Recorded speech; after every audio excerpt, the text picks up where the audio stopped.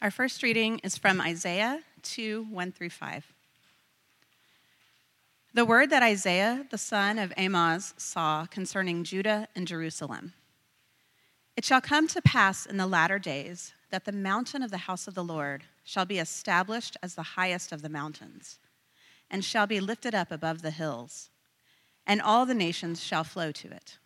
And many peoples shall come and say, Come, let us go up to the mountain of the Lord, to the house of the God of Jacob, that he may teach us his ways, and that we may walk in his paths. For out of Zion shall go forth the law, and the word of the Lord from Jerusalem. He shall judge between the nations, and shall decide disputes for many peoples. And they shall beat their swords into plowshares, and their spears into pruning hooks. Nation shall not lift up sword against nation, neither shall they learn war any more. O house of Jacob, come, let us walk in the light of the Lord. May the words of my mouth and the meditation of our hearts be pleasing and acceptable in your sight, O Lord, our rock and our Redeemer. Amen. I attended the home opener for the Kansas City Royals in the spring of 2012. That's a baseball team for you who are not into team sports. My brother had purchased tickets as a Christmas gift. We tailgated before the game. In Advent fashion, we were brimming with anticipation. Unfortunately, our starting pitcher gave up 7 runs in the first inning. And we didn't stay past the third. The Royals went on to lose nearly 100 games that year. It was their 17th losing season in 18 years. Imagine someone leaving the game with me that spring day, predicting with certainty that within 2 years, the Royals would go to the World Series, and then return the next year, win the World Series, and I would join 800,000 other people for a victory parade on the same streets I would take to drive home. I would have said that is foolishly optimistic.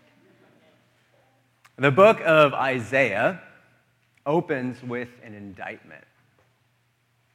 The nation is corrupt. It's filled with people more concerned with maximizing profit than caring for the needy.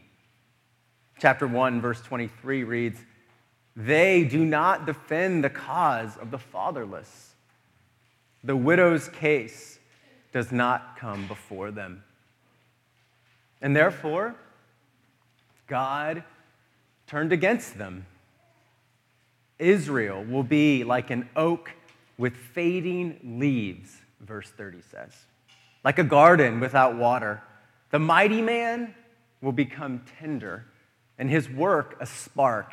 Both will burn together with no one to quench the fire. That's how the chapter ends. Imagine if someone would have predicted that out of this shady nation, a lighthouse of truth and justice would one day come. That people from all over the world would be drawn to the presence of God as God is manifest among them. You would say that is foolishly optimistic. But when the living God makes a promise, it is neither foolish nor optimistic. It is certain. And that's what happens in Isaiah chapter 2. God flips the script. God pronounces grace. God promises a peaceable kingdom, a new world order of redeemed ethnic unity centered on Jesus Christ. We're going to focus this Advent on the assigned Old Testament lessons, and they are all prophecies from the book of Isaiah. And this one, the first word Scripture speaks to us this church year, is the promise that all will be well. I want to say 2 things today. I want to say something about the roar of the people and something about the strike of the gavel. Roar of the people and the strike of the gavel. These are the sounds of the victory of God. First, though, digression. I couldn't figure out how to work this in. Has this vision of Isaiah been fulfilled? Do we understand this promise to have been answered? On the one hand, no. Nations still train for war. The peoples of the earth, as we prayed last week, remain divided and enslaved by sin. In the season of Advent, we look both to the once and future coming of the Lord Jesus. And much of what Isaiah says here awaits realization. And we remind ourselves of this during Holy Communion. Christ will come again, we say. But on the other hand, Christ has died. Christ is risen. And Christ has left in his wake this mystery called the church, which is comprised of nearly every people group on earth. As a global entity, the church is a majority-minority institution. There is no geographical center. And the church grows larger and more diverse every day. The number of Christians around the world has nearly quadrupled in the last 100 years. So, there's a sense in which we wait for the fullness of what God has promised here. But there are signs, there are foretastes of what Isaiah said would come to pass in our day. This text describes our present and points to a certain future. God, I believe, uses passages like this to engender hope and to stir us to action. But we need to see both the already and the not yet. And I'm going to kind of toggle between them. So I thought I'd just give that framework. All right. The roar of the people, the first sound of the victory of God. It was common in Isaiah's time to imagine the mountains as the residence of the gods. So we read in verse 2 that the mountain of the Lord's house will be established as the highest of the mountains. What does that mean? It means that one day, people will realize that the God Israel worshiped in their little corner of the world was not just for Israel. They'll see that the truth that Israel believed and tried to live by was not just their truth, but everybody's truth. And Isaiah says that truth, that unveiling of true reality, will be established. It will be exalted above every other story or description of the nature and purpose of humankind. The mountain of the Lord's house will be established higher than any other mountain. It will reign supreme. Now, what follows is interesting because you would think that that type of preeminence would engender resentment or inspire like sedition or like, we're very weary of totalizing narratives, right? But here it says this type of establishment will exert a dizzying magnetism. When the Lord's temple is higher than any other, people from Mongolia to Madagascar to Malvern, Pennsylvania will stream to it. They will flow upwards, as it were. And a community unlike anything that has ever been seen before. A convergence of every culture and every language is created. And they give this company of people give voice to a longing to hear the Lord Jesus speak. They want to be taught by him, it says, to take up his yoke and learn from him because he is gentle and humble of heart. There's a longing to be free from the false direction and faulty instruction of our culture's gods. Eugene Peterson translates this verse. He says, let's climb the mountain. We want to learn how God works so we can live the way we've been made. That's the roar of the people. And I want to say two things about it. The first thing I want to say, I want to note, it's sincerity. These people are in earnest. They're drawn to God for all the right reasons, and they're excited to be in the presence of God. I spend most of my time around people who identify as Christians. It's an occupational hazard. Most of those people, not all, but most of them, have been Christians or think of themselves in that way and have been for quite a while. And it's one thing I've noticed in my own life and in doing this, is that it can be hard to remain sincere and tender-hearted when you follow Jesus for a while and have felt disappointed or hurt or confused. I feel like that there's areas of my life where I feel like God has, frankly, let me down.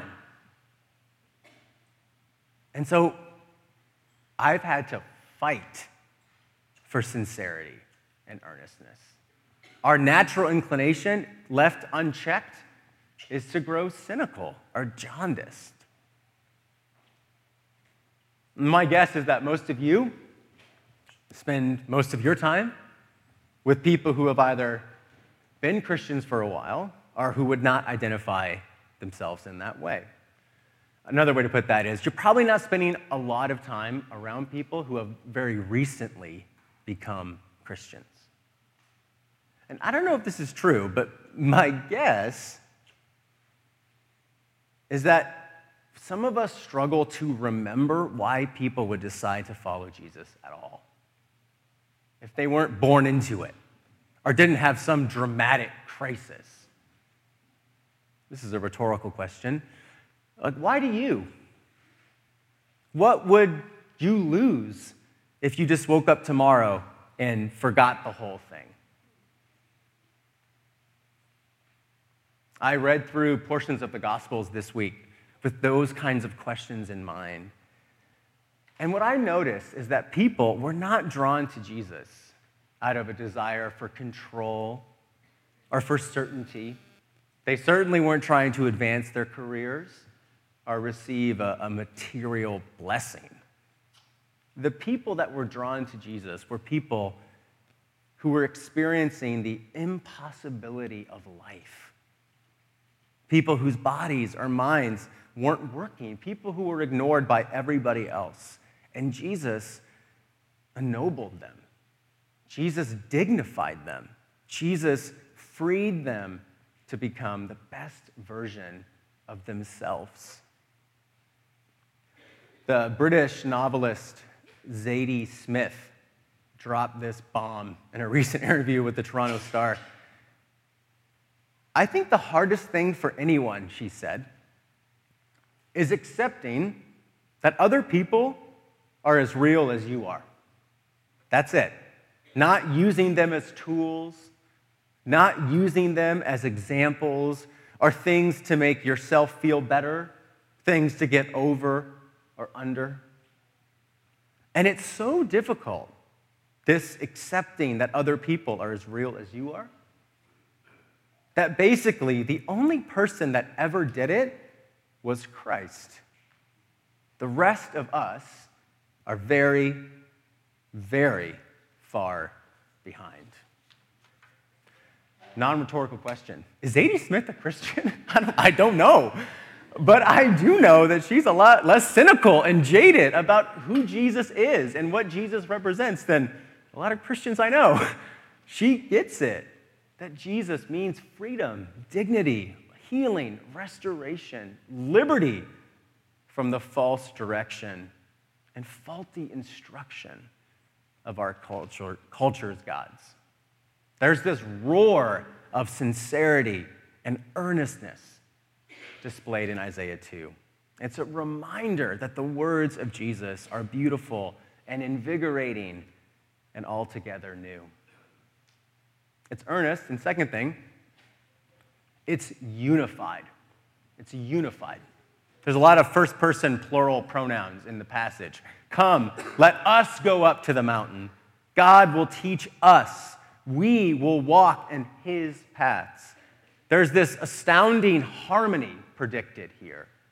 All the different peoples and cultures and ways of life on the planet are being reconciled as one, horizontally, as it were, as they're vertically reconciled, are brought into the presence of God.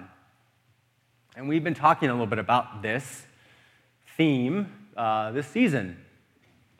If you weren't here 2 Sundays ago, I would recommend listening to Joe Ho's sermon about this. It takes 26 minutes. It will not be a waste of time. I recently heard an illustration about how unity, oneness in Christ, is both a gift and a task.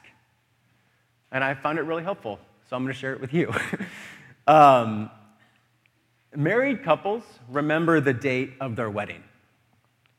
They may not remember their anniversary, or at least in time to do something meaningful.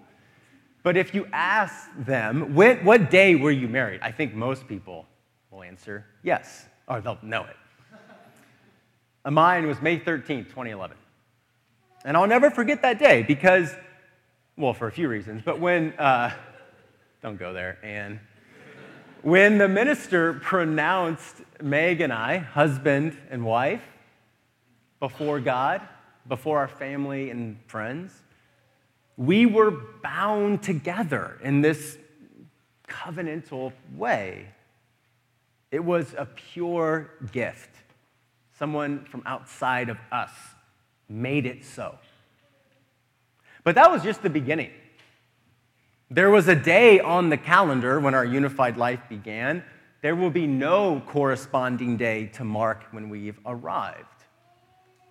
I'm constantly learning new things about Meg, about how her experience of the world is different than mine, how I inadvertently annoy her, how I have to reframe some of my assumptions about how things work in order for us to flourish together as a couple. So we keep working at it. We pursue unity despite being united already. So too with the body of Christ. So too with Church of the Cross. We are united in the Lord. We're brothers and sisters in Christ. But we're not done yet. It's not, we're one in Christ, so can we just move on? No, it doesn't work like that in marriage, and it doesn't work like that in the life of the church. We have to take the time to learn each other's stories, to ask questions about the places and the cultures from which we came, how we see the world. We have to learn about our greatest hurts and our deepest joys. We have to pursue oneness, unity, despite already being made one in the Lord. And the roar of Isaiah 2, come, let us go up together to the house of the Lord, reminds us this is the case. So the roar of the people, the strike of the gavel. In an earlier version of this talk, my second point was titled The Clanging of the Hammers. And I was referring to the sound of swords and spears being beaten into plowshares. It's a vivid and appealing image. But the title kind of buries the headline. Because for Isaiah, the abolition of weapons is the consequence of a divinely reordered world, where nations which had been at war with each other are reconciled to one another by the recognition of the one true God. If you look with me at verse 4 at the very beginning, there are two words that are the only active verbs assigned to God in the passage. He shall judge between the nations. He shall decide disputes for many peoples. On view is King Jesus, wise and merciful in his sovereignty, striking the gavel and ending iniquity. And that setting of the world to right, that rectification, to use a big word, is the ground for the ending of violence. Martin Luther King, he famously said, there can be no peace without justice, and that's what's promised here. A setting the world to right, which issues in universal peace. It issues in conversion in a very literal sense of the word. Instruments for taking life become implements for sustaining life. And the means and the mentality and the practice of war disappear. It's a beautiful image. And I want to say this vision of world peace is both heavenly minded and of earthly good. It's heavenly minded because this description of where our world is going is not the fruition of a human social program.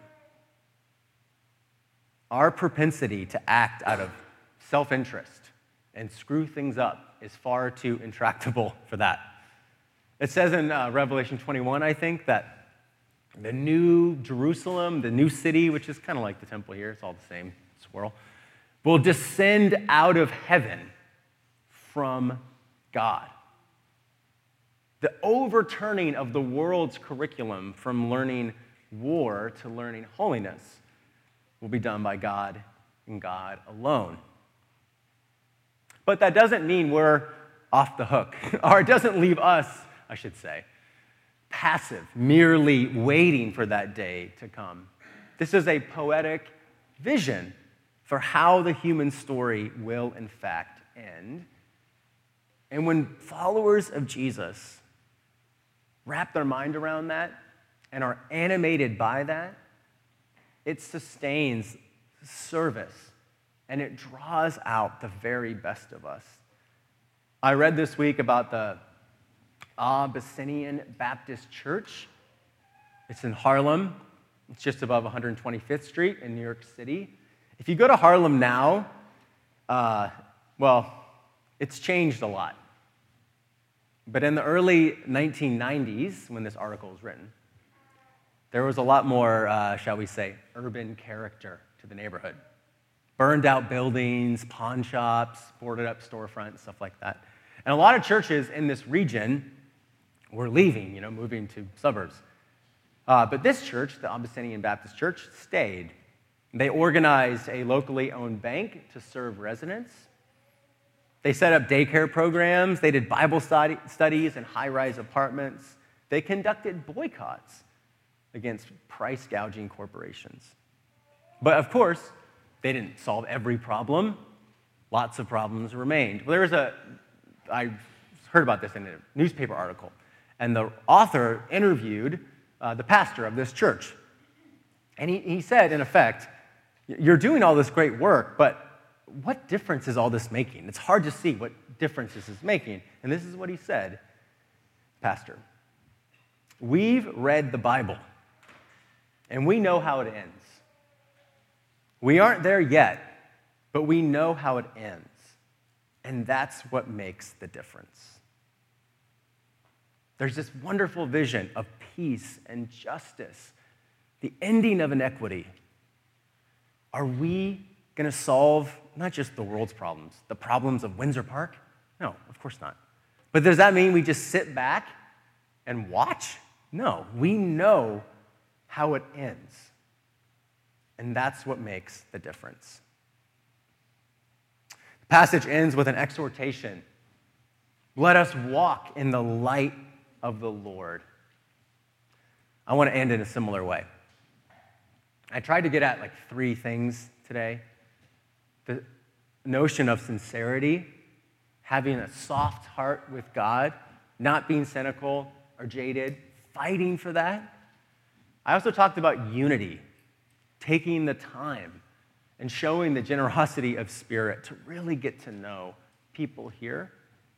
And I talked about practical action, like doing something to improve the lives of those less fortunate than ourselves.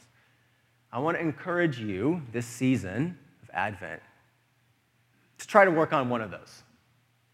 Whichever one you feel like God is inviting you to pay attention to. And make that your act of devotion and preparation this season. In the name of the Father, and of the Son, and of the Holy Spirit. Amen.